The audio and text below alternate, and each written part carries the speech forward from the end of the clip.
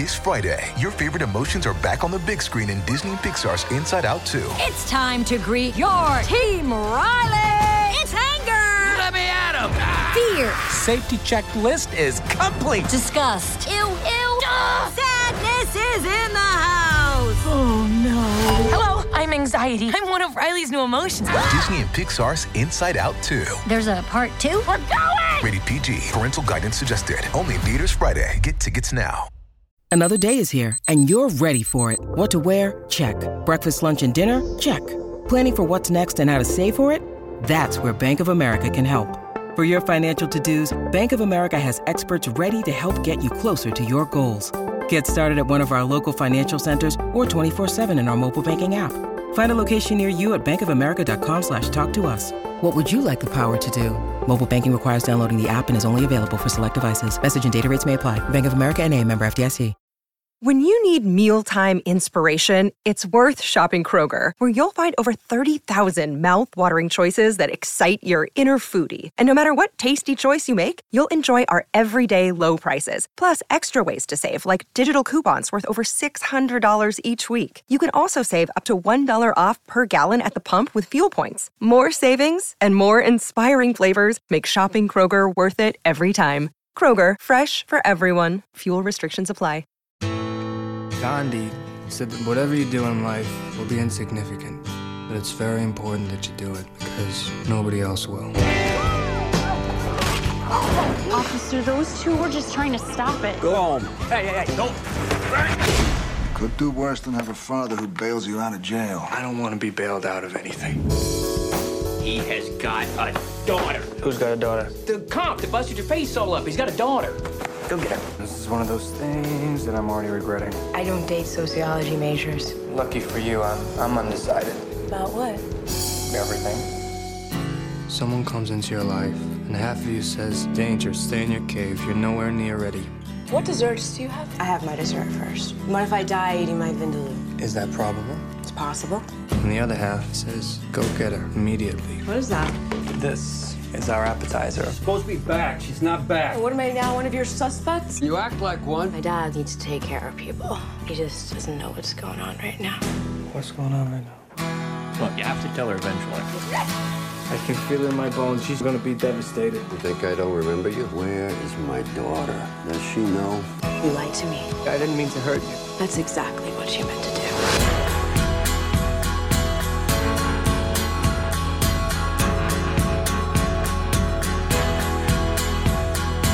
You don't have to forgive him today. Just forgive him. Someone's been trying to tell me, make her yours forever. And I'm working on the forever part. My boner gets real big.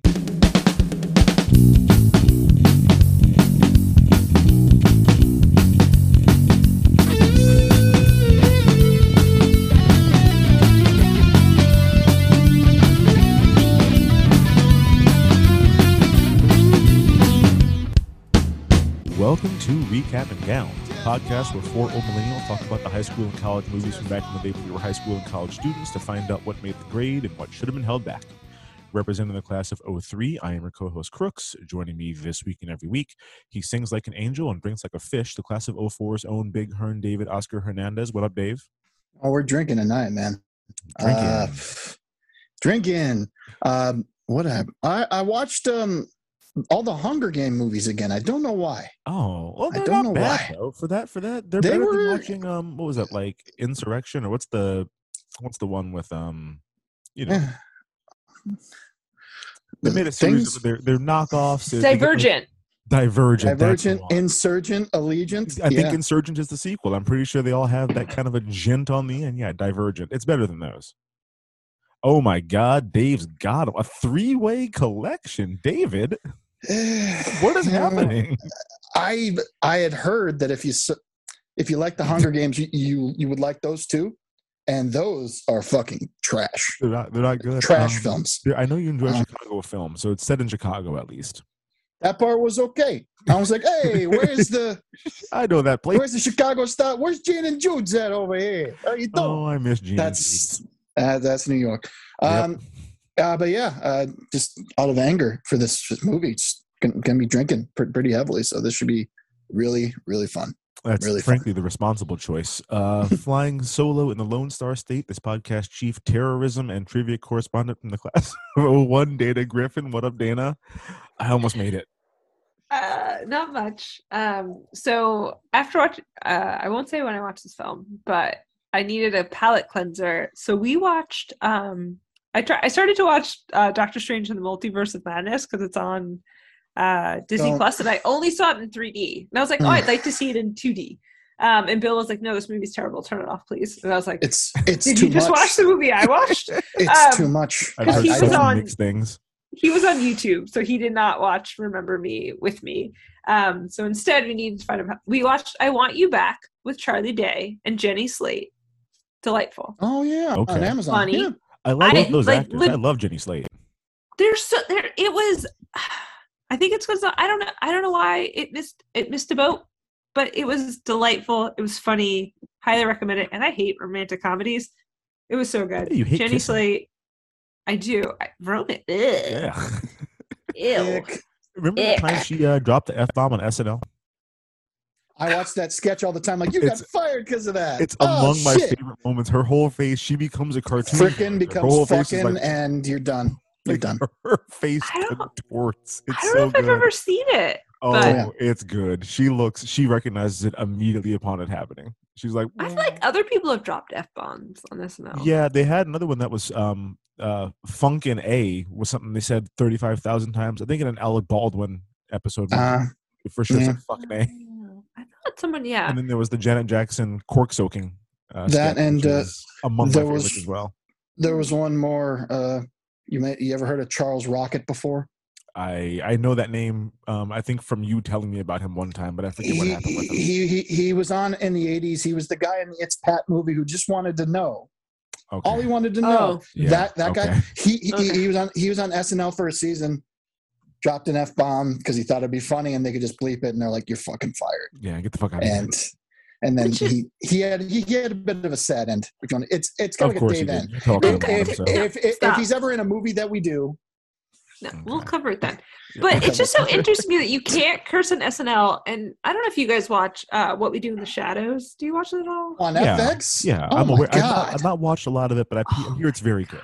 It is fantastic. The movie is really good, and this is very good in its own right. But they dropped the F-bomb 12 times an episode. And I was like, I didn't know we could does do that this. now. FX It's is all like, why streaming. the fuck not? Yeah.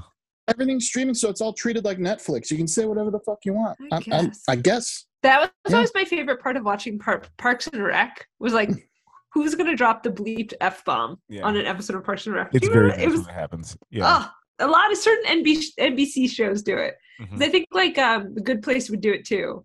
The Good Little- Place they would did say it. fork. The Good Place But did it they with would say Cody. fork. Yeah, fork and bullshit.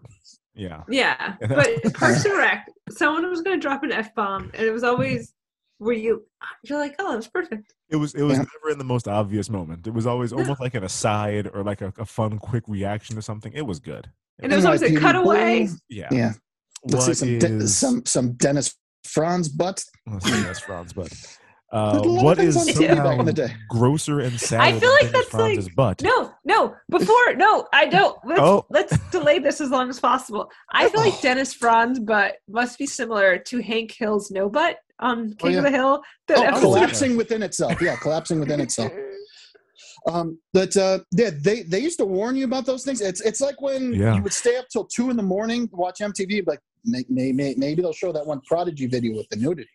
Be able to watch I that. was BET After Dark in my household. Oh, all that stuff. It was And, just porno set to and they rap warn you, music videos. it's like nudity, and we'll put it in minute 43 of 60 because of the commercials. I'm like, great. Not right at the And then end, coming back from Dennis break. Franz. There's Dennis Franz's butt. There's always Dennis Franz's butt. Yeah. Again, sadder and grosser than Dennis Franz's butt is the movie we're talking about this week. It is Remember Me from 2010. It's available for free if you have HBO Max or Spectrum. It's on all the other places after that, Vudu. Not and free. It's included in your subscription. That's right. Yeah. If you Don't have pay if you access, don't if have you're to. stealing it from somebody do. else, you can watch Yeah. it for free on HBO Max. But Just don't. Actually, no. I'll save it for later. yeah, well, I'm sure the people at HBO are listening, but we'll find out here. Oh. Synopsis via Rotten Tomatoes. Tyler has a strained relationship with his father since a family tragedy. Rebellious and troubled, he thinks no one can understand his pain. Then he meets Allie. Her warmth and spirit soon begin to heal him, and they fall in love. But just when Tyler begins to rediscover happiness and meaning in his life, emerging secrets threaten their romance. What the fuck movie was that? Because it wasn't this one. That sounds like That's a not better what movie. this was. That sounds better. That sounds like a movie. No, that sounds like an hour and 35 of this movie. Kind of, yeah. Yes. That's this movie without all the extraneous family nonsense lumped on top, and then that ending that we're going to talk about right. I think. Later. Yeah. Dave, if you could, give us a rundown of who is in this movie. Robert Pattinson plays Tyler. Emily, That's So Raven. Alyssa, Allie. They got Chris Cooper to play a cop in this movie. That's Allie's dad, Neil. Lena Olin, who's she's been in movies since like the 70s. She's a big time star. Yeah. Plays I think that's Tyler's mom, right? Wasn't she Tyler's on mom. Alias? Was that the Doesn't mom, she or was plays that? I thought wasn't she the receptionist? No, she's Tyler's the Tyler's mom. mom is dead. She's his mom. No. That's so Allie's mom is dead. Allie's Martha Plimpton. Martha. That's right. They got Okay, Martha Plimpton. Martha Plimpton. For 3 minutes in this movie, and she's wonderful. This is Raising Hope era. What was she doing? She was on a hit sitcom. We'll talk what she was doing in this movie. Okay. Let's see. Tate Ellington plays Aiden. That's Tyler's roommate. Ruby Gerrans plays Caroline. That's Tyler's younger sister. I thought she was pretty good. She was the only good thing in this movie. 007 himself, it. Pierce Brosnan as Charles Hawkins. He's always working. Listeners, their description of Ruby shocked me to my core. It was a We'll get into it later. reaction when I said she was good in this. Peyton List as Samantha. If you guys watch Cobra Kai, she plays a pretty big role in the recent seasons. Kate Burton as Janine. Peyton List. It was the bully little girl. And she plays she's one of the Cobra Kai. She's the Cobra Kai women's champion.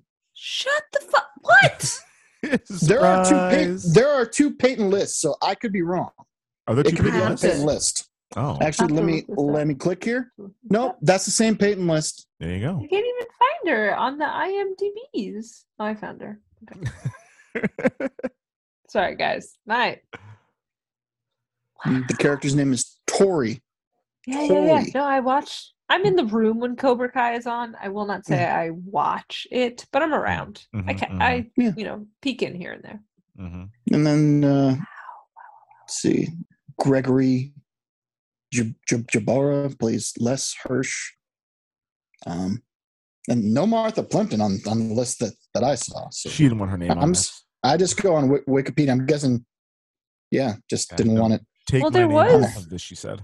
There was one person, I missed it. I think maybe because I was taking notes. You alerted us to this fact prior to us watching this film. But the Duchess of Windsor? Oh, not this film, I anymore. believe? Duchess of nothing. yes, They renounced yes, their yes, titles. Correct. I'm sorry. The Duchess Quorum, of the Suits. quorum. The Duchess of Suits. Duchess of Suits. Yeah, no, Meghan Markle is in this for 3 seconds, and when they gave her a name, and I'm like, oh, cool, we're gonna see a Meghan Markle movie. That'll be interesting. No, she's in it in one scene, like in the darkness, and she's gone. I missed it. I still missed it. I wasn't watching. She's the But yeah. bartender at the bar they go to, who is on Yeah, screen no, for maybe 5 seconds. I recognize the name now, but I was not. Again, I think I was taking notes. So I missed it. Yeah, but they just used her regular name and everything. Anyway, before we get into all that, let's give The some Duchess of memories Suits. of the first time we saw this. Dana, what do you got? the first time I saw this film was yesterday, and it'll be the last time I will ever see this film. Okay, all right, Dave. Saw it a long time ago because I'd heard about about the big reveal. Yeah, and I'm like, no fucking way a movie really did that. No fucking way. And I watched it. And I said, I'll never watch this again. And then you did this to us. Here I am. So I watched it again yesterday. Yeah, just call me hedonism bot because I apologize for nothing. Yes. I apologize for nothing. Yeah, for me, I never saw this, but we've mentioned this before. I was a very regular listener of the Spill.com podcast back in the day. The anger they showed towards this movie in 2010 really stuck with me all these years later. Like, they are outraged upon watching it, and I remember listening to them like busting up laughing and how pissed off they were. And same. Dana, did this make the grade for you? Or should I have held it back? It's got your favorite things, kissing and terrorism. I'm just gonna hold up some of my notes. There was some smooching. There was some smooching. And Bill saw these and we're like, "What do your notes say?" Oh, that's so good. So early, the big boo. So Fuck this. No, this is the end. This is the end. But it just says "boo," all caps, exclamation point, and then the last note is in all caps, very large. Fuck this movie. Yeah. It's funny you say that because the Spill.com official rating for this movie was "fuck this movie." Oh. It's the lowest rating they ever gave things, and yeah, fuck this movie is what they said about this one. Fuck this film. Yeah. Fuck it. Dave, make the grade for you? No. That's just no. I mean, this up until the end, this was going to be a 50-50 Rotten Tomatoes movie. It was. It wasn't good. It wasn't bad. I'm like, it's just sad. The acting did nothing for me. Slow the characters, and boring, but who gives a shit? And then just at the end, just undoes whatever. Like 48% would have liked it. Until blows it all to hell. And terrible, just really bad. Is that part of it? Were we like, so Dave, you knew the twist because you had seen the film. You guys had told me the twist. So I wonder if that upsets your viewing because you're just like, when is it going to happen? Probably did. It definitely impacted my view. Probably did. Yeah. Okay. I definitely watched it in a very different way knowing what was coming, but I don't think that's why I think they should have held this fucking thing back. Like, it's bad. It's too long. For the first hour and 50 minutes, like Dave said, it's just kind of like a boring, lame, flat movie. They decided to try to do like an M. Night Shyamalan thing at the end. It goes so bad that, like, having seen it for the first time, even knowing what was coming, I was like, oh, this is so much worse than I thought it was. In my mind, it went a certain way, and there's a fade to black at a certain moment. And like, no, this was gratuitous. The worst way they could have done this. This is among the most offensive movies I've seen. I've seen a lot of John Waters movies. Like, this is deeply unfortunate. John is purposefully offensive. I know, but it's still offensive. There's a John Waters movie where women eat shit. Yeah, and that's Pink Flamingos. And it was better than this. Watching women, Pink Flamingos. Yeah, Pink Flamingos gave us Divine Brown, which gave us Ursula from Little Mermaid. So the woman who voiced Ursula, R.I.P. Yeah, R.I.P. R.I.P. Everybody. Her, it was Bill a Russell, rough Sunday. Nichelle Nichols. What the fuck happened? Yeah, rough Sunday. Jiminy Christmas. Even that was not as sad as this movie was. Before we jump into the recap and the segments, do we have any fun facts on this one? I don't think it's fun, but I just pulled this up. Nothing about the movie's fun. Moments ago, prior to recording. And Twilight had not come out yet, so they did not know. Oh, really? Yeah.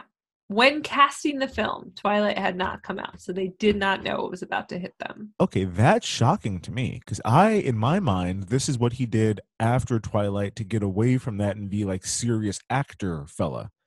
No. I did not know this is before Twilight. Wow, okay. That does change how I view this movie. Yeah, so Twilight was it was 2008, but this movie was probably cast prior to that. So Twilight released like 18 months before, but if he had been cast prior, like if he had been cast prior, then yeah. They had no idea. Yeah. This part really hurts my soul because I really enjoy Franklin Leonard, the creator and continuing force behind The Blacklist. This film was featured on the 2008 Blacklist as one of the most liked unmade scripts of the year. I was like, are we going to talk about we're going to talk about Raymond Reddington right now? What are we talking about? That's a different Blacklist. a different blacklist. People Sorry. read this and were like, "This is great writing." Get the fuck out of here! This is a movie. I'm sure on the page, you can do something with this on the page. Some of the dialogue. The dialogue. It's poorly written. Let me smoke. That's the movie. I think it's like early days. So like I listened to Franklin Leonard on the WTF podcast, and I think in the early days it was like people who were assistants to producers or whatever. Like the whole thing started by he would go, "Hey, everybody send me things anonymously that you loved but aren't right for your boss or your people or who you're whatever." So maybe it was just like people were like, "Oh, I don't know. I'm making excuses." But I'm upset. There's a part of me that wants to tweet at Franklin Leonard and be like, "What the fuck? How dare you?" No, there were a couple reviews of this movie that I found rather interesting. I want to hear. I won't give anything away. But let's see. Which one was it? Lisa Schwartzbaum of Entertainment Weekly called it a shameless contraption of ridiculously sad things befalling attractive people. Oh, she's kind. I thought that was well put. Because this is sad, good-looking people. So it's by mopey hot people. Yeah, it's the best way that Hollywood can do that. It's like, let's take off. He's gonna take off the shirt. Someone will like that, but he's sad. Smoking. Yeah. Ooh, yeah. A cigarette. Cool. Yeah. Did you know Roger Ebert liked the movie? No, but of course he did. How many stars did he give it? Is it better than Remember the Titans? Better than Remember the Titans? Out of 4. Wow. I'm knocking shit over in my house, figuratively. A well-made movie. God. I cared about the characters. I felt for them. This pains me. This really hurts. Because No, Roger hated one of my all-time favorite films. He admits that the ending's kind of like a weight around the neck of the movie, but kind of. And he's like, get rid of that, and this is a good. Weight around I'm like, the that's we fair. Can't get rid of that. It's the end of the movie. Yeah. Get rid of that part. The conclusion of it all. I'm pretty sure he called Denzel Washington doing a delightful Disney sports film during the civil rights era. I believe he called it trite. And whatever. And you're going to tell me that. I think he said predictable as well. This movie's not predictable, but like. I'm about to. Buddy. Teresa Giudice flip a fucking table on these prostitution whores. Well. What the fuck? If you're Teresa Giudice, I guess I'll Caroline Manzo and keep us kind of on the right track here. Let's jump into the recap and the segments. We need to talk about the opening of this movie because it's a jarring first impression. For those who haven't seen this movie, the movie starts off cold open. Yeah, don't ever see this film. It's cold open, up on like some L tracks, subway station, whatever. Mother and daughter, most obvious CGI background on a green screen I've ever seen in my entire life. Some hoods run up, try to mug. Fucking ethnics. You could have just made them white kids. No, I didn't need this. 2 ethnics run up. 2 Hispanic gentlemen. Mug the mom and then shoot her for God knows what reason. And that's how the movie starts. The movie lets us know it's 1991. Yeah. The gangsters in this scene are not from 1991. They feel like they're extras from like You Got Served. No, this is like they were just like Eminem. It's like Stan. I'm like, what the fuck? This is 15 years later. Yeah. Yeah. No, these guys, they should be dressed like, the bad guys from Bad, the Michael Jackson video. Like, dressed like those guys. Like, that's what gangsters look like in 91. Sure, yeah. Martin Scorsese directed Bad. Of course. Yeah. It shows. But yeah, it was jarring. Like, they mug her. So it's a very cute thing. She looks at them and is scared. And I was like, oh, God, why does she have to be scared of the ethnics? Take the purse and go. And just go. The next part did not need to happen. I'm guessing it's part of the plot device, so it did, but man, was that rough to see. I've got a question about this. So they get on the train. The mom is staring at the man who robbed her for a very long time. Mm-hmm. I don't know if we have an explanation why, but the doors of the train open back up, and then he shoots her, and then they close, and the train rumbles Please off. stand clear of the doors. They say that now. Por back in the day. My question, My issue is this. It's a mother and daughter. This is New York City. There are 0 other people taking the train at this hour. Like, why does the mom have the daughter out at 4 a.m? There's no way this could have been like 8 p.m., like a reasonable time for a 10-year-old girl out with her mom in New York City. This was the end of the bad old, and this is the bad old days. Yeah. No, it's before Giuliani saved the city. This is the tail right? of the Dinkins era. Yeah. Yeah, they're going Dinkins. to Brooklyn. Who lives in Brooklyn in 19? It's not the Williams. It's not what it is now. No. No, they were in Stab in the Brooklyn. doors opening again. Maybe someone else got stuck. I don't. We don't see. There's not a single other person on this whole platform. It is a mother and daughter on an abandoned train platform. Like, there's no one here. Yep. Does not make sense. So they shot her, I guess, to get rid of the witness, but then you'd also shoot the daughter. I think they just shot because they felt like killing a human. I think that's what it was about for these two. Well, they're not monsters. They're not gonna kill a child. I think they wanted. I'm kidding. They are monsters. Killing is monstrous. I think they wanted to give her Batman origin story. Correct. Oh shit! You could just tell me. I don't know. I think my problem is the movie feels too long, and this scene ends up in the movie anyway. Like you can tell me that she watched her mom get murdered without needing to like take 10 minutes to show me the scene of, Omarion over here killing the mom. I don't need to see that happen.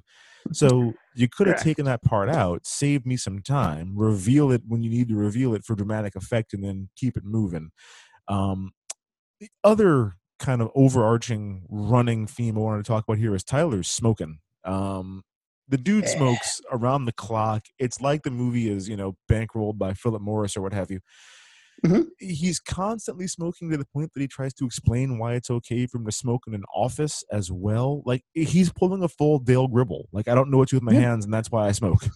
That's why I smoke. And no, there's oral fixation. Right. There's a part in there's a gag in The Critic too, where he pulls a cigarette out of his hairdresser's mouth, and just another one pops right out. Oh yeah, it's the same thing. I loved his hairdresser. It makes a cha-ching sound. Yeah, like, why is he doing that?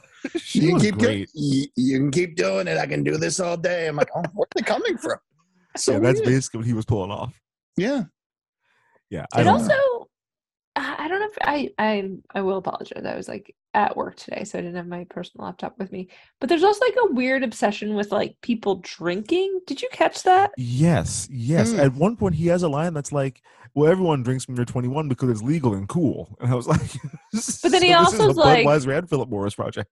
But like, well, mom doesn't like Aunt so and so because she drinks. Yeah, yeah. I'm pretty sure our introduction to your character was you smoking a cigarette and drinking a beer at 7 a.m. Yes. I think it was. Yes. So, this film, it's not like it is the bare minimum of the film's problems, but there's this weird obsession with like drinking, because then she makes a point at some point where she doesn't drink, but it was like a lie. I don't know. The morals are inconsistent. Yeah, she said that she wouldn't drink because she's 19. She's not 21. And then later she really, it's okay. He's like, no, you can't drink. You're not 21. She's like, no, I am. He's like, oh, so you lied to me? I'm like, oh, this is the acting we're doing, huh? This is her writing this fucking movie. We need to discuss the family dynamics here, because now we're getting into the plot a little bit. Yes, Tyler smokes constantly. The opening scene makes no sense. The movie really wants us to care about these families and these relationships. So, Caroline, where does Caroline live? Is she a ward of the state, or does she live with her dad? Who's Caroline? The daughter, the one that does the drawings. Lives with mom. Pattinson's sister. Yeah, Pattinson's sister. Pattinson's sister. Okay. She lives with mom. Yeah. Did I miss a whole thing? I thought that woman was the social worker, not her mom. No, she is a social worker. She's both. The mom, she's a social worker and her mom. But it doesn't fit because they live a very lavish lifestyle. They do. The daughter is like put in a black car and taken to school, and they have this very fancy apartment and they all this stuff. I think mom did very well in the divorce. Okay, I missed a whole arc of. You didn't miss it. they didn't say it. You just had to hey. infer it. Okay, you would thank infer God, it. because I watched it and I was like, okay. I thought that they had also mentioned at one point that Tyler's mom had died like his brother. I knew his brother died. I thought also his mom was dead. So I'm like, okay, so this Caroline, she's got a brother who lives in town, Caroline. a dad who's rich and lives in town, and she's living with this social worker and her husband is what I thought, especially the way they acted that opening scene. No, so that scene was very uncomfortable, but it's very clearly he calls her mom all the time. Okay, I just fully missed it. Yeah, it's okay. It was very weird. entirely missed that. It was so okay. All right. So yes, I think so. As I said, we're at first introduced to Robin Pattinson drinking a beer, smoking a cig, 7 a.m. on a random day. Phone rings. He's being very awkward about answering the fucking phone. I don't know why. And then what we see is he had to answer the phone to be reminded to go to a graveyard. I remember all this happening. Yes. Yeah, with people. With no that context. No context. That they then go out to some sort of breakfast with, and it's very awkward because it's Pierce Brosnan doing accent. We will discuss the accent. Okay. I won't do too much. A little bit. It deserves some time. But it is very weird. You're my son, and I love you. I'm Pierce Brosnan over here. It's not that. Even that. It's not even. I was gonna try to do it, but it's like you have to start with a very intense Irish brogue, and then try to be from Brooklyn. Break it down. It was a run by fruiting. I would do what That's him saying it. He gets hit with the fruit. I don't know why Pattinson is doing in this movie. My Christopher Walken is no good, so I can't do the Pattinson what he was doing in this. But we'll talk about the accents in a little bit here. But it is a very awkward thing because you have Pierce Brosnan, who clearly the father, I guess, and then there's another full couple of adults, a man and woman, and I'm just like, I don't know. We got there was no underpinning for this scene. We don't know these people or their relationships at all. No. And so that opening scene, it felt like we got back-to-back scenes that were both supposed to be really important, and then you watch them and I'm like, I got nothing from this. I don't know what I'm supposed to be focusing on. I've got nothing to talk about here. I think my notes went so we open up with Martha Plimpton getting shot in the chest, not the face. Shot in the chest, not the face. So I go, what the fuck is this? Is what I said. And then I went, Chris Cooper is the husband? Yes. This poor little girl's going to be traumatized 10 years later. Whose apartment is this? How old is Pattinson supposed to be? More death? Because we're at a funeral. There was a lot of death. And that's there's more, but his little sister also says to him on her first day to him, "You smell like cigarettes and beer." And I went, "Yeah. Why does she know what beer smells like?" Well, you know. And that's exactly what he was doing before he came there, which is bro, just beer. Spray, brush your fucking teeth. What are you doing, man? Yeah, not even trying. And I went, that get together was awkward, and then didn't like it. Oh, didn't profound like it. Voiceover. Yeah, the opening was super uncomfortable. It gave me nothing to really build off of. There's a lot of angst between Tyler and his dad Charles. I think the movie wants us to think it's all from his brother dying. There's a moment. We don't know, but we don't know that. We don't know that at all right now. We don't even know. We don't know the relation of the person whose grave they went to. No. We know they went to a grave. They're all together. Tyler is being mopey, brooding dick. Dad is not putting up with the bullshit, and that's all we know. And who's this Annabelle-style child that is with them? Yeah. Where's her neck ribbon? She's too mature. I forget who they were talking about, but they had a very high-minded moment where somebody was compared to some kind of a one-hit wonder of Western literature. I'm like, what are we doing? A brother and sister talking like this to each other when the girl's 11 years old? Her artistic abilities was likened to, again, this fucking little Annabelle child who is 45 and is going to murder you all in your sleep. Yeah, I don't like it. That again, they're doing a lot without doing anything at all to really help us here. that wasn't the only fucked up family though, because Allie and Neil are also a fucked up family. I was waiting for this Neil? point. His name was Neil. Only I know that by the IMDb, and that's it. I was waiting because I knew exactly. I'm like, he's a cop. His wife died, so he's going to get all hard-boiled and stuff. He's going to be real tough and protective of his daughter. Mm-hmm. I knew exactly what was going to happen before it happened. Yeah. When I first saw it, it's a trope, and he's going to. Yeah, he's going to do what he. I knew it. I fucking knew it. She has a line that I was like, "Oh, this isn't the first time." Yeah. Right before it happened, she says something, and I'm like, "Oh, okay." Come on, This is a pattern. Oh, okay. The argument between them is insane to watch. This movie, near the end, I realized every time they had like a very serious dramatic moment, I laughed so fucking hard every single time. This I one, didn't even laugh. I was laughing at how insane this argument was. To set it up for the listener, Allie's 21 years old. We know she's 21 years old because she lies about being 19 and then comes clean that she's really 21. She went on a date with a guy who she knows from her college. She did not come home that night because she's 21 fucking years old. She gets home in the morning. She smells like alcohol because she's 21 fucking years old. And then immediately, like, she's calling her dad an alcoholic loser. He slaps her directly in the face. She says to him, because I wrote it down, I will find it. She's like, "What are you going to strangle me? Like, yeah, whatever, because you couldn't save your wife?" Fuck. And I was like, Jesus. Yeah. So we're jumping to strangulation, which means that's his go-to move. Yeah. Oh, wait, I wrote it down. I wrote it because I paused the film because I was like jotting a lot of notes because a lot of shit's transpiring. And then the smack happens, and I just pause it. And Bill's like, "What?" Because I think he was doing something. So he saw that moment of the film. And then I was like, I need a minute. I need to finish writing the note that I'm writing. And then I'm going to rewind this. I'm going to watch it again. It's jarring. Much. Yeah, she's like, okay, but and she mentioned strangling, and I thought it sounded odd. Yeah, it was. Well, the way this movie operates, there was a show on NBC for a hot second called The Slap. You guys remember The Slap? Oh, yeah. I thought it was ABC. It was ABC. Was it ABC? That feels more It like was a remake of an Australian TV show, I believe. Yeah.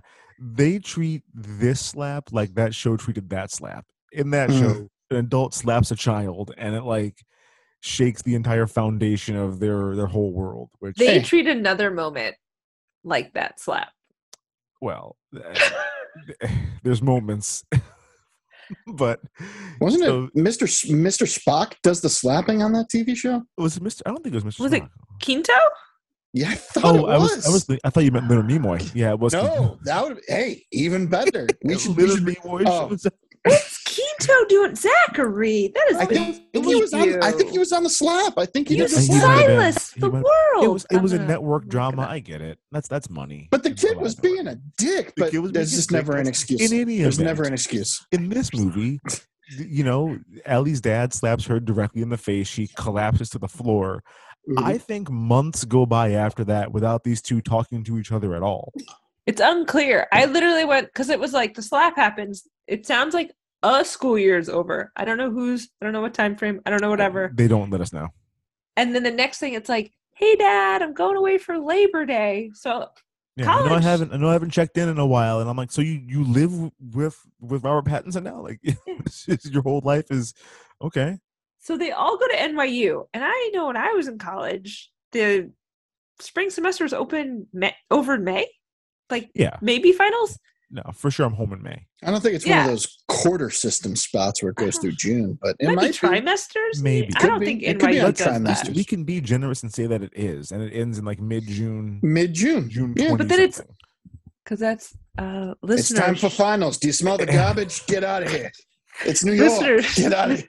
Listeners, I want to point out this film started in 1991, and then all the things we've talked about with Pattinson, 10 years later. Yeah. They go away for Labor Day. We'll talk about we're leading up to it. There's things, there's things that happen that. And that was in the Hamptons, right? I'm assuming there was a Hamptons beach house involved. Probably, they were definitely on Long Island. They thought like Montauk, whatever. Montauk. Montauk. West, was it Islip, East Egg? Syosset, Okay. Syosset. West Islip. East Islip. Yeah. West This is a Islip. lot. Zachary Quinto was on the fucking Massapequa Park. Was he? Wasn't? He was? He was a slapper. Yeah, he slapped that kid. Yeah, hey, you! Slap! Yeah. I'm going to slap your brain because I'm still silencing.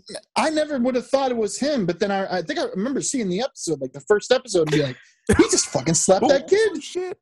Holy I will say, they thought on the slap they were going to get Emmy after Emmy. This is going to be like a talked about sort of drama forever. They thought they were getting Oscars in this fucking movie. no, it was terrible. They thought they were getting Oscars.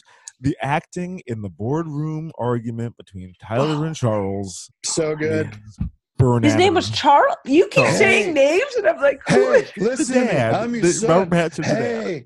Hey, you know what? We're gonna end the meeting. It's okay. We can come back. Everybody, sit the fuck down. I laughed so hard when he said, "Sit the fuck down." I was like, "Oh shit!" You know what, Charles? This seems like a very private moment between you and your son. You know, we'll just come back. Sit the fuck down.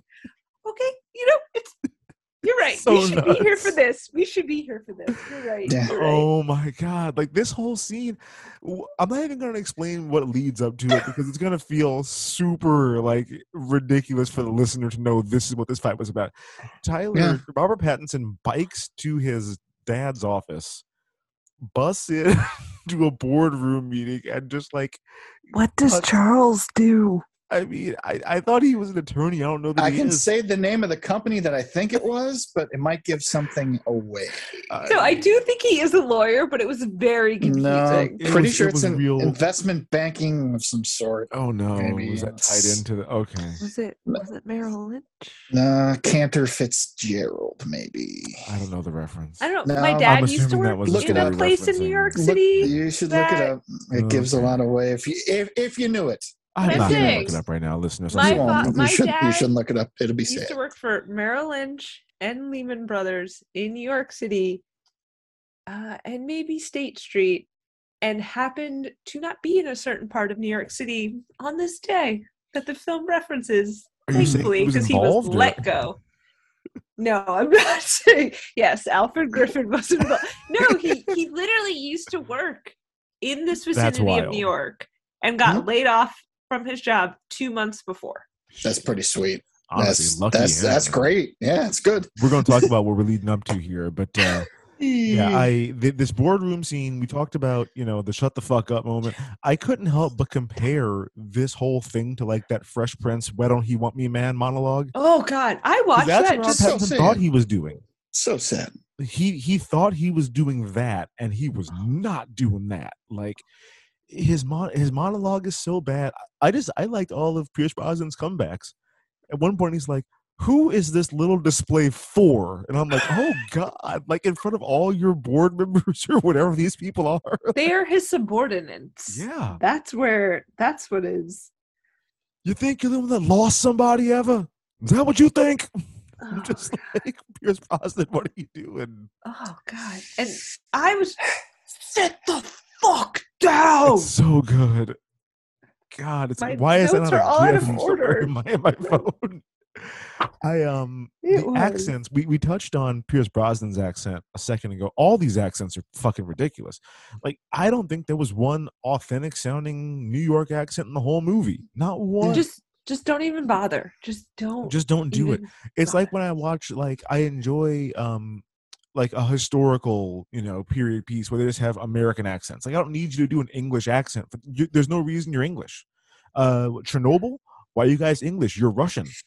Do a Russian accent or don't do any accent. Because all the actors were British on Chernobyl. But why? Then just give them. Why do they have to be British? No, because I think the actors. Yeah. Not the characters. No, I know the actors were British, but if you're casting and we're doing accents, because everyone is British on the show, then why are they not American? Why are we picking specifically British people for all of the roles? I think it's when it comes down to it's like they'll try. I'm sure that they tried during the early stage to be like, give me your best Russian accent. Everybody do it. And they're like, do it as long as you can. Let's do these rehearsals. Like, if people can keep it up, As long as it doesn't, like, he's a moose and squirrel. As long as it doesn't turn into that, we'll do it. It's Wanda Maximoff. It's really, really hard. It's super hard. But eventually, there's like 90% of you are British, right? All right, let's just go with that. Let's just do it. Just talk Cool. regular and stop focusing on your. And all you people, are you the Americans out there? Do a British accent, real quick. Try your best. Go ahead. Everyone else do a British accent, please. Isn't that like a Hunt for Red October, Crimson? Is it Hunt for Red October? Hunt for Red October is the best one. Sean Connery is the best one. But don't they start speaking Russian? They start the film. Everybody's Vasily, all ahead, full. But they start the film. Everybody speaks Russian, and then 5 minutes in, they're like dropping it. Yes. This is what we all sound like now. Sam Neill even spoke a little bit of Russian, and then Sean Connery walks in and he's like, "All ahead, full, everyone." You went to prepare for dive. This is how I'm speaking. How voices now? how are the rest of you speaking? It's Scottish or so weird, but still a good movie. I was going to try to do a Connery, but I'm not. Mine's real bad. One thing I just want to point out about this film, and I think it's important to bring it up now. Very few people in this movie are actually from America. I just think it's important to acknowledge. Yeah. None of them are from New York City. No. So you have Pattinson, British. Brosnan, Irish. Chris Cooper's from Missouri. So, that might as well be another country. Lena Olin, the mom, Swedish. Yeah, Emily DeRaven, whatever, Australian. So no one in this film is from America. Well, and that's why none of these make any fucking sense. Like the accents make sense, and the movie should not exist, but they found non-Americans to be in it. Well, that's accurate. The one guy who's from America has no accent. Like they didn't even try to do a New York accent for that guy. He's for Chris Cooper, for Neil. No, his accent was. He tries. He tried not hard enough. To me, he sounded like regular Missouri. Chris trying to be a real tough guy here. I can't do a Chris Cooper. He tries to have. It's not like Queens, because I was like, where does she live? I'm so unclear about where she lives. So they are from Queens. Mm-hmm. The King of Queens. No, but but they are supposed to be from Queens. So that, like, I'm not going to try to do that accent. I don't know that accent. I know Northern New Jersey and where I'm from accent. I would not tell the difference. There's spring. It's all. I'm sure, different. but I'm not from anywhere near there. But Chris Cooper tries to have an accent. Emily DeRaven doesn't. God bless her. But she's Australian, so she tries to sound American. No one, again, listeners, very few people in this film are from America. None of the important ones. Mm-hmm. Yeah, and Pattinson he's legitimately doing Christopher Walken. There's a point where he's like, "Oh, you wounded me," and I'm like, "What are you doing with your voice here?" Like, yeah, don't. He tries his best. What he's doing. I think no kiss for me. I feel so wounded. I'm like, what are you doing with your voice? I think he orders a tikka masala at some point because it's a national dish of Great Britain. I'm like, you're just giving that away. You get a bunch of Brits just hanging out, living in New York City. That's not the movie. It's not what we're trying to do here. But, we can't. We're going to talk about the end pretty soon here, but we need to talk about. I mean, this is technically a romantic movie, so like. We need to touch on some love at first semester. We've seen a good number of meet cutes. We've seen some real meet cutes. This is perhaps the least interesting meet cute, the worst one we've seen so far. Walk the listeners through it. Okay. What's your favorite? Okay. So we see a scene early on in the movie where Tyler and his roommate, best friend, weird buddy Aiden get arrested because Tyler can't control his emotions. Essentially, he has rage. He thinks he's actual Batman at this point. Yeah. He and Aiden go to jail. They get roughed up by this cop. Aiden finds out the cop's daughter goes to school with him. That's not actually the college that Tyler goes to. He just like audits classes or something, I guess. I'm like, just say he goes there. Why are we doing this extra nonsense? Yeah, we find out too late in the film that he does not actually go to NYU. No. He just takes classes. He Yeah, just so hangs out. he's making $0 income. Like this is all He works at the straight. Works we at have the bookstore, right? Works at the Well, bookstore. we have time to discuss. Maybe we should have discussed it during the complicated family dynamics. But Tyler gets mad that his dad's going to bail him out from jail. Yeah. And he's like, I will pay you back. Mm-hmm. Yeah. But then we learn later in the film, he just hangs out at NYU and works at a fucking bookstore. Yeah. So dad and he has a very large apartment somewhere in New York City. I don't care where the fuck it is. I don't care how gross it is. That is an expensive apartment. It wouldn't be gross if you cleaned up and turned the lights on. Fair. I'm like 6 or 7 layers of paint and maybe a new deadbolt, and I think you're in the right direction. But just clean it up. Man, clean it up. It's pretty gross. But it's like disgusting. But in New York City, he doesn't have a job. He works at a bookstore, whatever, quote unquote, the Strand, which I'm sure is I don't know. I should know. Whatever. Anyway, works at this bookstore. Does not go to college. Does not have any other means of employment, but gets mad when dad bails him out of jail. Dad must pay for everything else. Everything. So you're gonna get mad about that? Like I bet he gets mad about everything and then takes it anyway. Very much like I don't need your help, but like if you're giving it, I'll take it.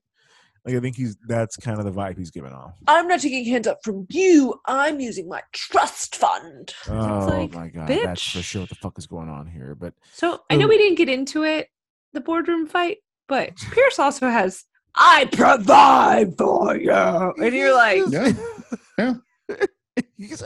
I work long hours, so shit. I can give you these things. It's son. The first time I've seen one of these like scenes between parent and child, where the parent's like, "No, fuck you! Like I do everything. You would not live without me. Do you know what I sacrifice? Like I've never seen this happen before. Do you think I want to work like 16 fucking hours a day? Right. No, yeah, I don't. Oh, it's good. It is your good. fucking lifestyle isn't cheap because there's like a gravity. That's essentially what he sounds like. It's something.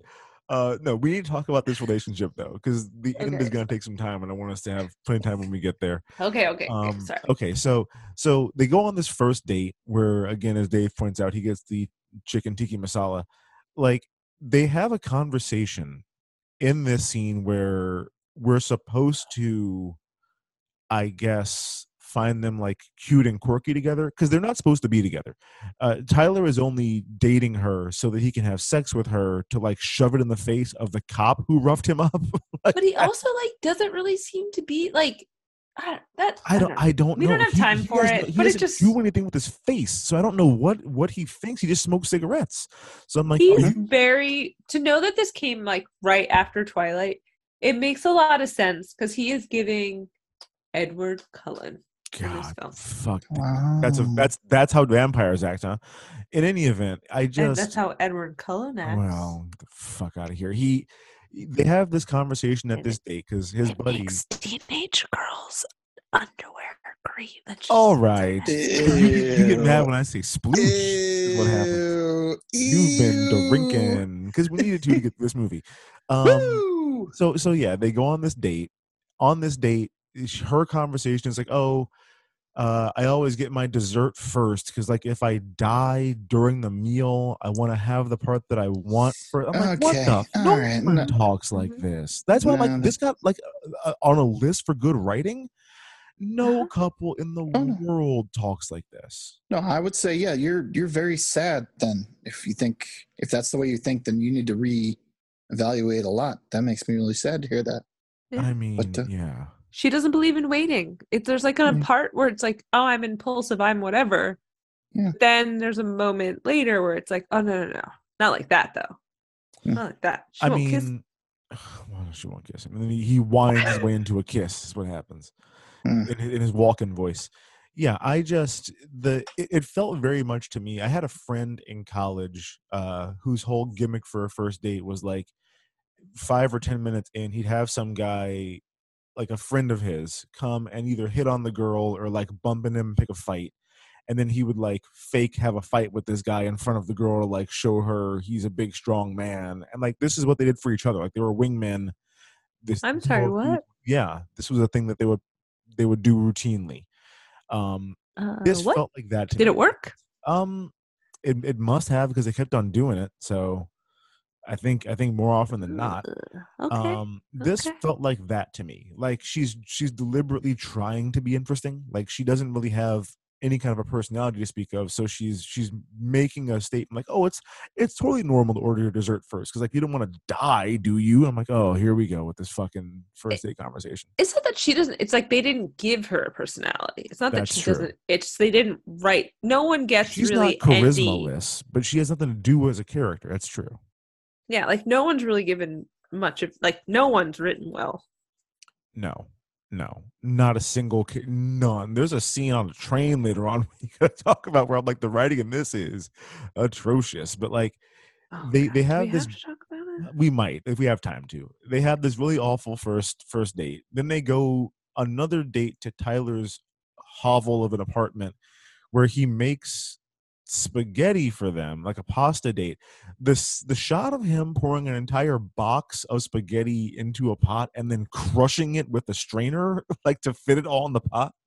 That's a big ass pot. It was a big ass pot. He poured the entire box in there, and then he had like a strainer on a ladle, like not a slotted spoon, but like a big, like a colander on a handle. And he used that to crush down the noodles into the pan. Real cat. What are you doing? I made pasta. No, I made pasta today, and one of the things I thought was, I'm not going to do it that dumb way like I saw yesterday, because it didn't make any sense. I'm like, no, you put it in there and then you stir it. It eventually bends and cooks. Just make sure it doesn't stick to the side, and you're fine. Why he was doing that?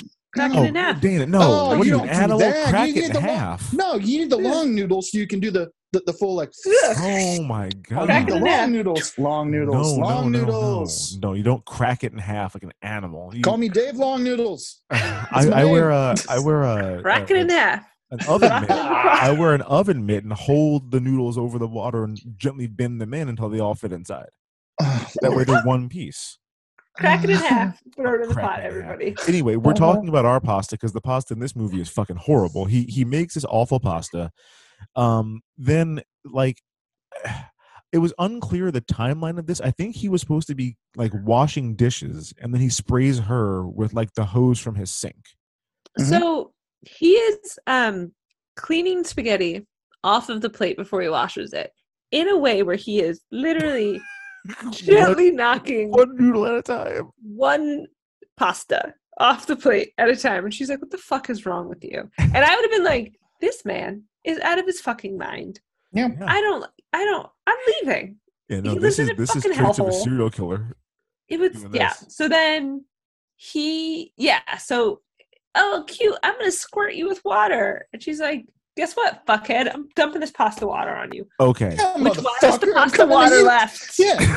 Yeah. Hold on. I will say it wasn't just pasta water. There were noodles in that pasta. So so in my mind, I'm like, have they not eaten the spaghetti yet? Is this a piping hot bowl, like a giant pot? No. Marvin Gaye style. I feel like in Asian noodle cooking, you do like use that like strainer on a stick. Not with fucking spaghetti. But I think he must have fished each pasta out. I mean, put it on a plate, delicately painted it with spaghetti sauce. Yeah, and deeply offensive. She pours this whole bucket on him, and then like I think the movie wants us to think like they're so carefree and silly that they hop in the shower with their clothes on. And I'm like, well, now my clothes are ruined. So like. They're wet for days after this. Yeah, that was one of the grossest showers it was I've ever seen on film. There were poop stains, visible poop stains, black mold all over the shower. It was a fucking health hazard. We're all gonna die of something. He's gonna die of black mold. It's already been decided. To wear shower shoes in his own bath. Like that is a gross fucking place to take a shower. Shower in a hazmat suit is what it looked like. Just don't let it touch you. Don't touch the shower in a hazmat. 2 bits. Yeah, man. That was the whole scene was gross. Aiden walks into the bathroom like while they're showering, and I was like, "Hey, party time!" And they want to go to What's a party. What's up, nudes? Look at this whiskey. Yeah, party. If I had a nickel for every time you entered our home that way when we lived together, Hey, I'd be what's a up, rich nudes? Whiskey. Whiskey. Yep, that's me. That's me. Yeah, so they go to drink with Aiden. I guess they go downstairs just soaking wet. Like she wears that same outfit the whole time. He changes. He changes. But yeah, she does not. She has jeans on. Yeah. And they were full on in the shower. Yes. Because they needed to get his shirt off to see the tattoo. Yeah. Oh, the tattoo. The tattoo. You forgot about the tattoo. Of course I did, because it only comes up one time. Yes. And she goes, "Oh, what's this?" Oh. Because she knows his brother's dead. And she just goes, Oh. I'm sorry. I'm sorry. I'm so sorry. I thought you said he was a musician. He was. Okay. Does he play around here? Not anymore. He did. Like, oh god. Oh, this movie's so fucking maudlin. I'm sorry, but it's like, if you don't want to talk about your fucking dead brother, don't get his name tattooed above your nipple. No, it's all fucking nonsense. I also, just to kind of dismount their relationship, we get a moment where Tyler like confesses the whole thing to Neil, which I forgot was the underpinning of their relationship. But he's like,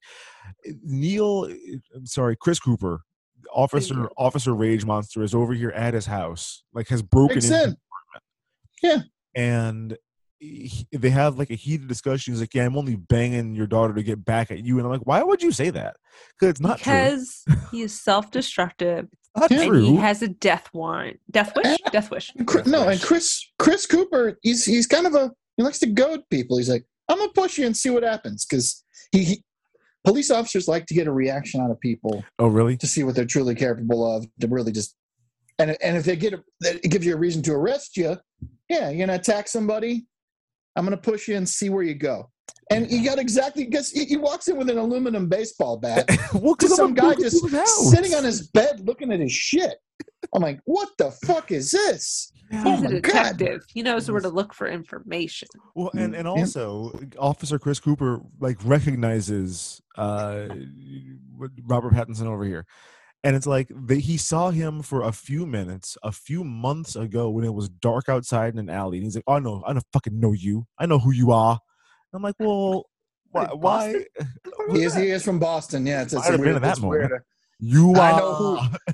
I know who you are. And you are. I know you are. Yeah, it just, that whole thing, he choked him for so long. Yeah. My notes say the strangulation is going on for so long. Not a mark on his neck, though, when the daughter comes back. No.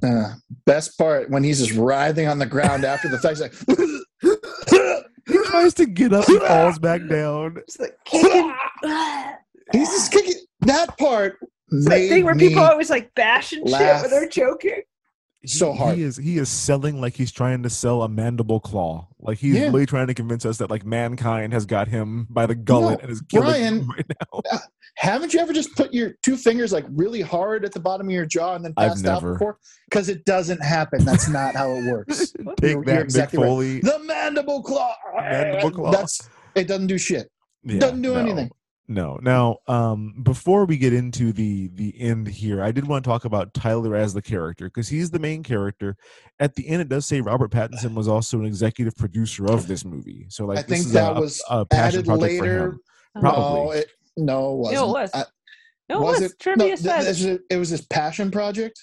He produced the film himself. I thought he was added as an EP once Twilight became a thing. I bet he put some money into like the promotion over everything. I bet he put some money into it like after the fact. Yeah. So the trivia says he admits he came to being producer towards the end of the film, and he did it to protect the process. What process? I don't know what that means. Good job protecting this process. You got what you wanted, I guess. But you should have let this fucking thing get torn up, re-edited, and but shelved for life. Executive producer, like his character fucking sucks. I don't like this guy. Like one of the first things we see him do is ditch the two Miami girls to go be a vigilante. Like he's at the bar with his buddy. His buddy is clearly like down to clown. They have two girls who are in cowboy hats. Cowboy hats. Yeah. Your Rock of Love style cowboy hats. Oh God, And, what a great show! well, Bret Michaels cowboy hat No, game is absurd. I was like, it's the narrow Bret Michaels The style super cowboy narrow, hat. stiff. Yeah. So great. Yeah, they have Yeah. those on. They speak in unison a lot of the time. And these girls are ready to have an orgy. And on the way to the hotel to have said orgy, he just sees like a fight break out and just goes to jump in for no fucking reason. Like, he doesn't even know who is wrong in this argument. He just picks a side. He was standing his ground. That's his defense. He's full of anger. Reality. He has emotions, and he doesn't know where to put them. Just so mad. God, girl got beat the fuck up. Man, that girl got her ass whooped too. Like she like got too close. It was like if it's a cartoon and it was like too a cloud close, with hands man. and Yeah, cakes coming out of it.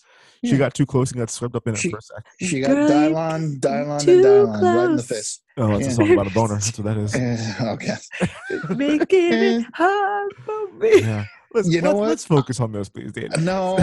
I listened to that song when I listened to that song on B96 when I was like 11 years old. I'm like, this is a good song. And my mom's like, recognized it right away. Don't listen to the words too closely. I'm like, you're dancing kind of close. Feel a little coming through. Holy shit. This song's about popping boners, bro. Holy shit. Girl, I know you felt it. Girl, you know I can't help it. You know what I wanna do. When we're grinding, I get so excited. My boner gets real big. This is good stuff. Let's keep this in. Let's keep this in. This is gonna back to this movie because we're dancing around what happens here. Essentially, there's oh my gosh. In my mind, there is one moment in this movie that stands out kind of above the others for showing Robert Pattinson being the Incredible Hulk and also completely worthless at it. He gets his ass kicked the whole fucking movie. I don't think he wins a fight ever, but the closest he gets, there's a scene where he basically tries to beat up an 11-year-old girl. It's so good. He's gonna assault a child. No, he grabs the fire extinguisher. I'm like, oh my god, he's about to commit homicide through a window. Yeah, he's about to commit I also thought he was gonna beat the fuck out of the girl. Oh, about to commit homicide. Yeah, he was thinking about it. I'm a fucking murderer. No, he had some difficulties, and there were some continuity issues with the different bruises on his face that he had. Of course, there were. Yeah. If you paid attention, I'm like, I hope they're trying to explain this movie's jumping around because I'm like, yeah, big bruises there. No bruises there. Yeah. And it just kind of didn't really fit at all. I know we're going on for a while, but can we give the listeners 5 seconds, 30, about why he throws in a fire extinguisher? Yeah, I can do it real quick. He's got this sister, Caroline. That made me so sad. Can I give you the line reading that kind of incites it? Sure. Can't wait. Okay, so quickly, Caroline, everybody thinks she's weird. She's freaky. None of the girls like her. She's an 11-year-old because she's Annabelle. She draws and she's Annabelle because she's 45 in an 11-year-old's body. Yeah. She gets invited to a sleepover. She wakes up the next morning. Half of her hair is cut off her head. And there's a thing that we learn about they fucked her hair up.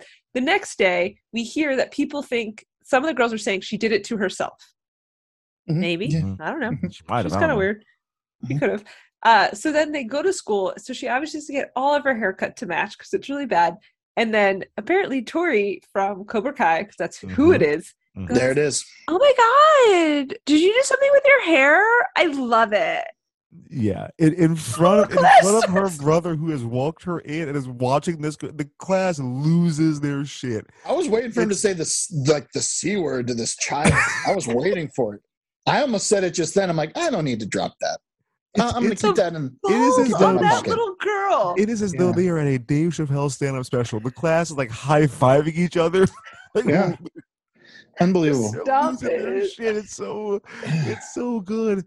Pattinson hears this happen, sees it go down, like stares the girl down, walks across the room, grabs a fire extinguisher, and legit like throws it through a window. Like, he also grabs her desk and like drags it halfway across the room with her in it. He throws it out the window first, and everyone's like, "What the fuck is going on?" This man that none of us know just walked into our room, grabbed a fire extinguisher, and threw it out a window. Then like he like stomps past the teacher, goes over to the girl's desk. I think he tries to throw her across the room, but he's weak. So she just kind of like gets slung around at her desk a little bit, and then he like walks out. My very next note just says, "Yeah, back in jail, duh." Like, of course you're back in jail again for this. This was after this was after Labor Day, right? Or before? This was after Labor Day, which I feel like I need to go look to see what after Labor Day. I looked it up. He was all relaxed and happy, but then he had to run in with the cop. And I would have been worked up too. I get it. Not to the way this family children, but whatever. But the way this family acts to this little girl, again, rude, very mean, tough. The way they act to her getting her hair cut, you would have thought they lit her fucking ass on fire at that sleepover. You would have thought that somebody like that she's missing, and we think they did it. They carved a fucking L in her, cut off a finger. Yeah. The way they're acting like the world is. I was like, they cut her fucking hair. It was rude. It was mean. A point where somebody gets a phone call. I'm not sure if it was Pierce Brosnan or Robert Pattinson. He's like, "What is it, Caroline? I'm on my way." And I'm Caroline. He was like, "Yeah." She got her hair fucked up. He's like, "I'm coming. Keep her there." I'm just like, what the fuck is happening? It is 1,000% shady because they literally only invited her to that sleepover to fuck with her. Oh yeah, very rude. I was kind of a mean little kid, but I would never do something. Or it was one of those things. We have to invite every girl from the class, or I don't think it was that. It felt because the first thing you see when she walks in, and I knew this was a red flag. There was a black girl sitting in a chair having her like braids stroked by her white classmate, and I'm like, nope. She doesn't know what she's doing. This is not real. This is a setup. This is a setup. They want you to get you in that chair. That's what this is. Yeah, the way she also walked in that house, like I have never been in another person's home before. Yup. I don't know what to do. Wow! Oh, ceilings! Whoa! Look at that one! Look at that one! Look at that one! Best actress in the movie. No. We need to talk about. Listen, we have enough time now to talk about. We're like 45 minutes to talk about this. Oh no, this is great stuff. We're going to take our time and work our way through this. So the end of this movie, I knew going in what happened. We all knew. We all knew. It was so much worse than I expected it to be. So much worse. Like I knew the movie ended with like it was 9/11 all along surprise twist. Like for those who don't know, the movie ends and we find out the last like the last 5 minutes, 10 minutes of the movie are just 9/11. That's what it is. Yeah. Like it takes a while to get there though. So when you see it, I'm like, no. Don't do this. You're doing it. Yeah, the whole family is united.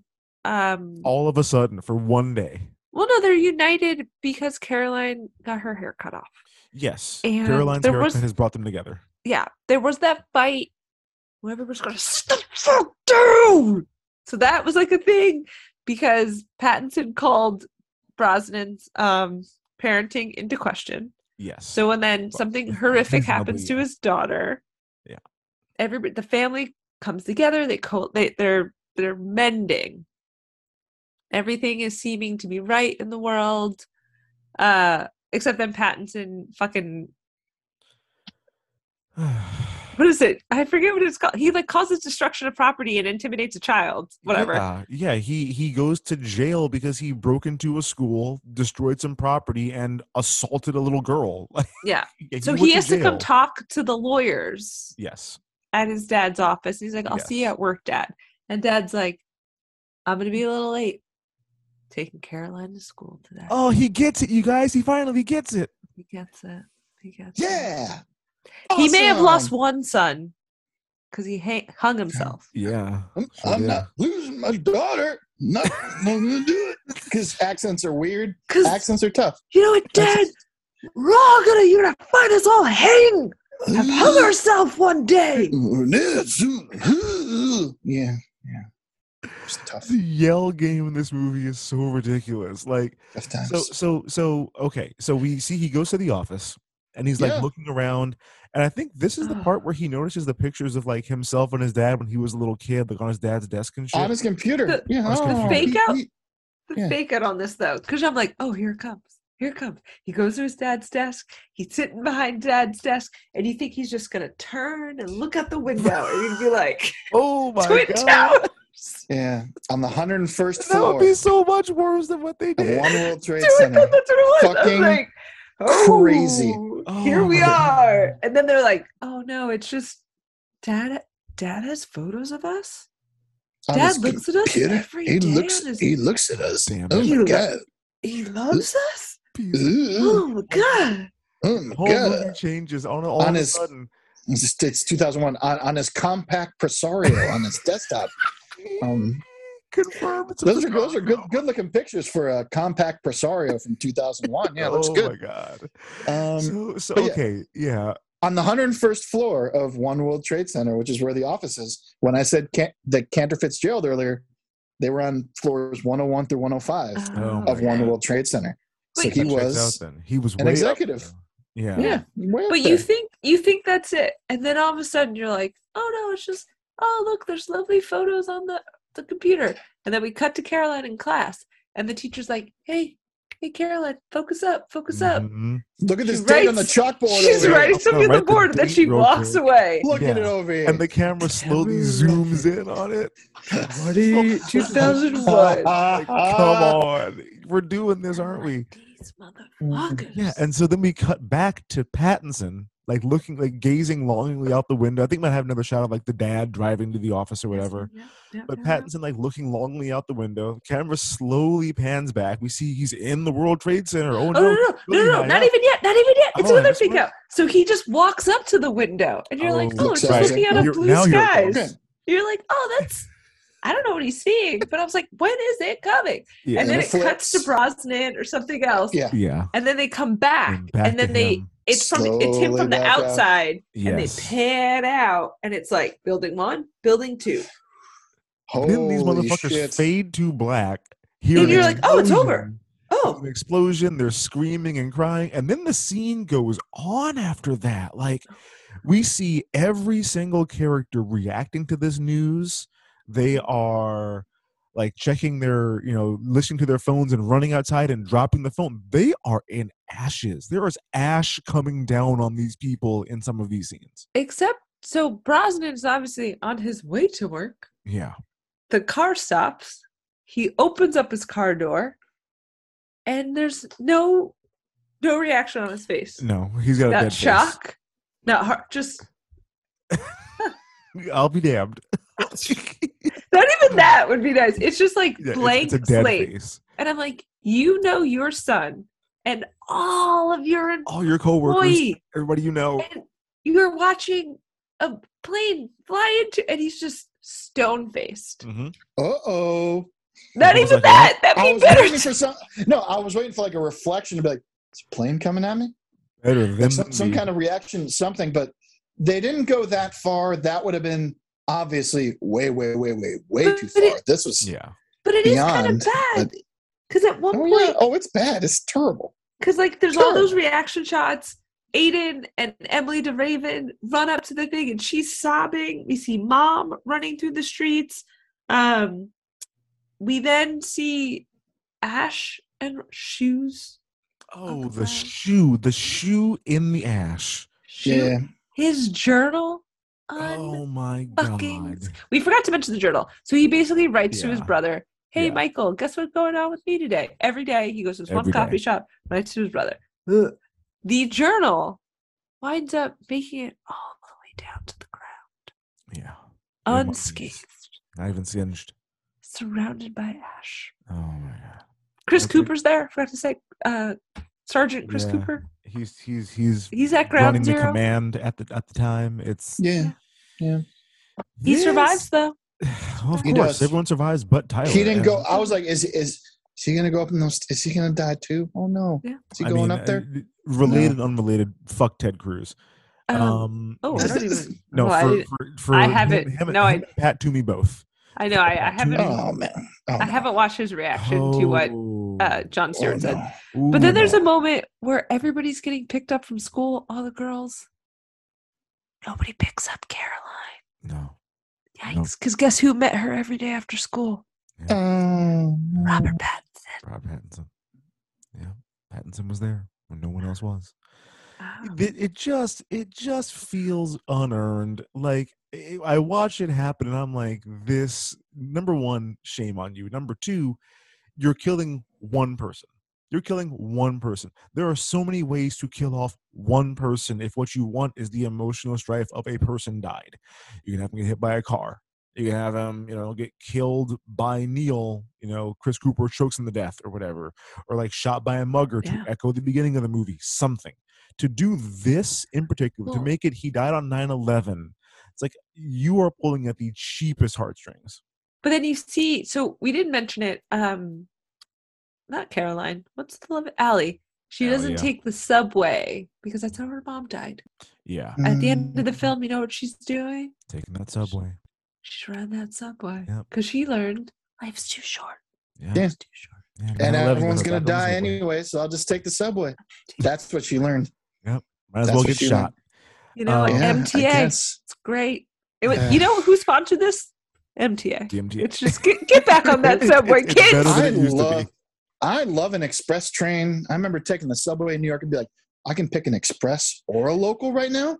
Chicago doesn't. We don't have those luxuries. No, the L is an eyesore that is collapsing before our very eyes. So it's unfortunate in Chicago, but terrible. It was nice in New York to have those kind of choices. Like, I'm sure. Ride them trains. Yeah, that's all. Come on, ride them trains. Oh boy, you can ride it. Woo woo. I did want the Quad City DJs, right? It's Quad City DJs. That's good stuff. I wanted to kind of put you guys into a certain headspace here for here.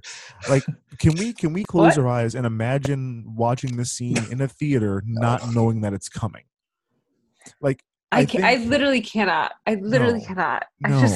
This is 8 years after 9/11. Like, this is not, this is not 20 years later. It's still relatively fresh. I remember listening to the spill.com review. I found it again on YouTube. I remember listening. I listened to it again a couple of days ago.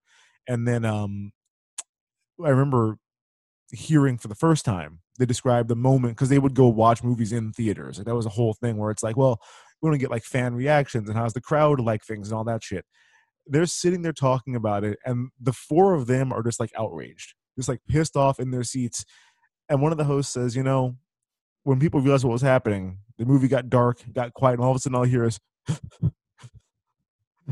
people like weeping around me. He's like, how the fuck are you guys falling for this? Like, they were so pissed off. It's like, I don't know if this would have been emotionally effective or if it would have just been like, how fucking dare you at the time? So I remember at the time, this was like my freshman fall of my first year of like college. And like where I went to school, a lot of people are from New York City or know people that work there. Like, I think I said, like, my dad, if he hadn't been laid off, so he wasn't affected in the first bombing in like the early 90s, but if he had worked at the same company in 2001, wouldn't be here. I know kids who like lost their parents, like people who've lost friends.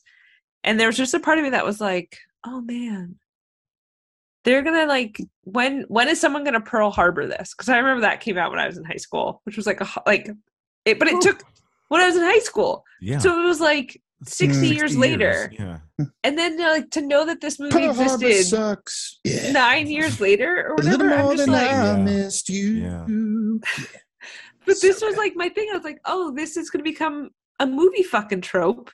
And it did. And it's just like, fuck you. Like, this is just no. Best part about this movie made a shitload of money based on compared to its budget. It did $16 million budget, 56 at the box office. You go three times your budget. Fuck out of here. That's a hit, people. Get that Pattinson power. Yep. That Twilight buck, baby. People sat through this. Pattinson power. Did it. Yeah, you know me. Yeah. I remember I watched it a couple days ago, just kind of like by myself, earlier in the morning. And when it ended, I legit walked around my house and just said, like, where the fuck do you get off? Like, who do you think you are? Like, what gives you the right? Like, I was so pissed off. I was like, I don't know what to do. And Bill's like, what's wrong? I think I stood up. I was just like, I think I threw my notebook, my pens in the air. I was just like, I don't, it was like 4, maybe 5 o'clock on a Sunday evening. I was like, this can't be the last thing I watched today. I was like, I don't. And they legit barely set it up. They mentioned Labor Day, which I'm not thinking about that back to the first 5 minutes of the movie, which is probably the only reason they give us that cold open is so that we can set the movie 10 years later and we know what year that's supposed to be. But like, yeah, they do that. There's a part when he goes in there and almost beats that girl's ass, where on the chalkboard the teacher's written Tuesday SEPT, and then she gets interrupted by him as he comes in. So I think I'm supposed to look at that and go, okay, so it's before 9/11, but just barely obvious. I'm like, you're working way too hard. It's bad. Like, I was trying to imagine any other like mass death event you can just like pipe in at the end of a movie to like do a thing. You couldn't do this in Oklahoma City. Like, so all of a sudden, a man named Timothy McVeigh just walked past us. No. The Miami condo collapse. You couldn't just do like the Miami, right? Yeah. The Miami condo collapse. All of a sudden, you pull back and that's the building. You can't just fucking do that. The Branch Davidians, like I don't know, like you're making a delivery to the compound, or like Sandy Hook, like you're a teacher that works in the building. You can't just, but it's that level. All of these things would be deeply offensive to just like slide in. It's like a movie plot element to get some cheap emotional reaction. Like this was shocking to me. The way they did it was so much worse than I thought it was going to be. In my mind, it legit was like a teacher writes the date on the board and we like make the mental connection and then that fades. Impacts, and then it fades out.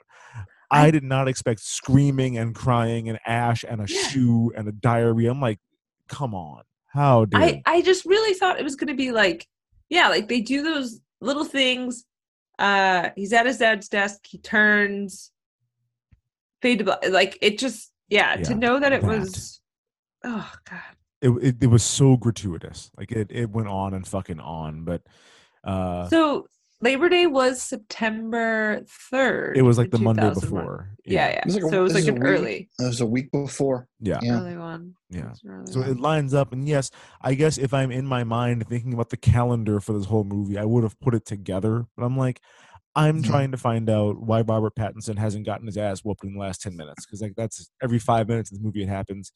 He's due for one, and then all of a sudden this is what happens. He does. Yeah. He proceeds to get his. We didn't mention it, but when after Queens born and bred Chris Cooper chokes him out, Emily shows up. He says like, "Oh, I know your dad, whatever," and then she slaps the shit out of him. So it's like he just gets his ass handed to him. He doesn't win one fight this whole fucking movie. He's a punching bag. What a sad sack. One of the things we like doing on this pod is taking a look at kind of a minor character and seeing if this movie was the start of big things at the peak of their whole career. So it's time for an IMDb deep dive. We're going to dive on Emily Wickersham, who was the Miami blonde from the bar scene. I should say everybody in this movie has a trillion fucking credits. Like I went deep trying to find somebody that had a couple of obscure things. Everyone in this movie has a trillion credits. It's nuts. She has 20 total credits. This is her 13th. All right. So her first role was a 2006 episode of The Late Show with David Letterman. She did 4 episodes of The Sopranos. She was in a movie called Definitely Maybe, which I don't know, but I remember that title. That rings a bell. Oh, Ryan Reynolds is in it. I've heard it's good. I've never seen it. Abigail Breslin as well. Oh, I miss her. I liked her a lot. Yeah. She was in Law and Order: Criminal Intent. Pretty much D'Onofrio. I don't know. Pretty much every bit character in this movie has been in every version of Law and Order. Like when I was going through this, I'm like, these are all New York-based actors, obviously, because they've all been in fucking Law and Order. So how dare they be New York-based actors? All the extras. It was one of the later episodes with Goldblum. That was some bullshit. Okay, whatever. all Whatever. all of the minor characters and like extras are New Yorkers. Everyone else Watch is foreign. the later episodes. They got Jeff Goldblum comes in for a season. It's fucking crazy. Wow. I was not aware of this. She was in a couple episodes of Bored to Death. She was then in Remember Me. All right. So she's already had a bit of a career before we get to this part. She was in I Am Number 4, which again, I did not see, but I'm aware of that title. And when I read the description, I'm like, oh yeah, I remember that movie coming out. Yeah. Alex Pettifor. Yeah. It's like another YA kind of a novel romance thing. She was in an episode of Gossip Girl. She was in 3 episodes of The Bridge on FX. Then she began her role as Ellie Bishop on NCIS. She's in 172 episodes of NCIS and then a crossover event with NCIS New Orleans. I think she's like the second star of NCIS. Is she the female lead of NCIS? 170. I've never seen it. Never seen an episode with Leroy Jethro Jenkins. Never a whole one. I popped in. Leroy Jethro Jenkins. That's his name, right? I think it's Leroy Jethro Tull. Yeah, there you go. That checks out. That checks out. It's definitely Leroy Jethro Clampett. Yeah, so she's the big bulk of her career. She only has 20 credits, but 172 of those are on NCIS. So like, she went for 8 years. Yeah, she went from being a girl at a bar, speaking in unison with another girl wearing a Bret Michaels cowboy hat, to star of NCIS. So good on her. That does bring us to the end of this episode, and just like the end of the school year, that means it's time to have some superlatives. Only a couple here because our main character does not make it to the end, but Aiden, who we didn't talk a lot about, he's a piece of shit. I hated his guts. He was fucking awful. But Aiden is most likely to use the story of his best friend dying on 9/11 as a way to get sympathy from women he's trying to sleep with. He would for sure do that. Yeah. Like get a tattoo of his name like on your forearm or whatever, and then have your opening every fucking time. Just right above his nipple, just like Michael on Pattinson. I think he'd want it more visible than that. Okay. It's his lure, not the hook. I think he does get a tattoo, doesn't he? At the end. Oh, he fucking does, and it is visible. You see him in a classroom studying. Yeah, he has a tattoo of Tyler's name on his arm. He's got a Tyler tattoo on his arm. You're fucking right, Dave. You're 100% right. He totally. I was like, wait, no, I was giving you a second to.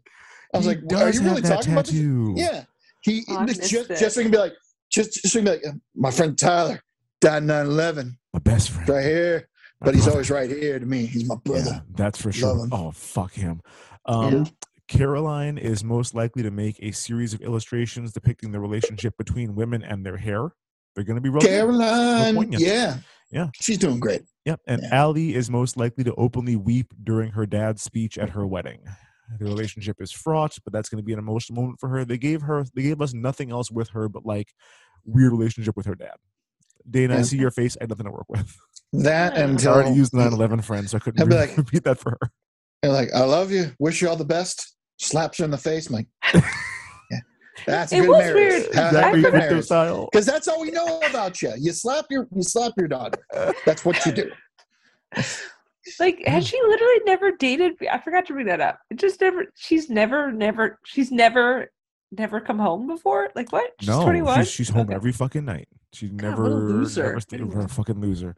Guys, this next movie is going to be Dana's pick. Dana, what are we going to watch next? Oh God, I'm so torn. I have so many good. I'm all out of faith. You can do it.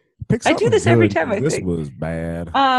So I think just to go on a more fun route. All right. So I'm torn between two.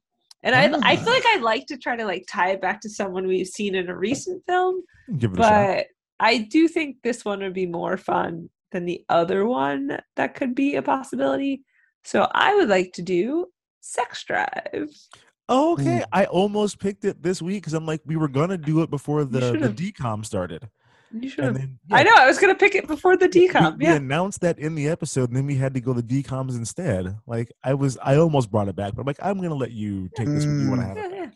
Yeah. I was going to try to do a Kirsten Dunst movie because I've been watching How to Be a God in Southern Florida. Oh, that sounds like a Panic at the Disco album title. I like it. It's good. And I was like, oh, but we don't have any like fun, kiki ones that are still available for easily to stream. So I went with Sex Drive.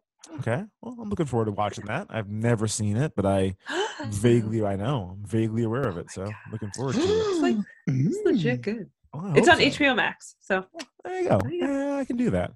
That does it for this week's episode. If you like what you heard, be sure to subscribe, rate, and leave us a 5-star review. You can also follow us on Twitter and Instagram at RecapandGownPod. That is RecapNGownPod. And join our Facebook group, Recap and Gown Fan Club. We will keep the discussion going in there all week. If you guys have any opinions or memories of this movie, we'd love for you to hop in and let us know what you think. But if you didn't like what you heard, to quote Allie, you're the assaholic. Take it easy, millennials. We'll see you next week.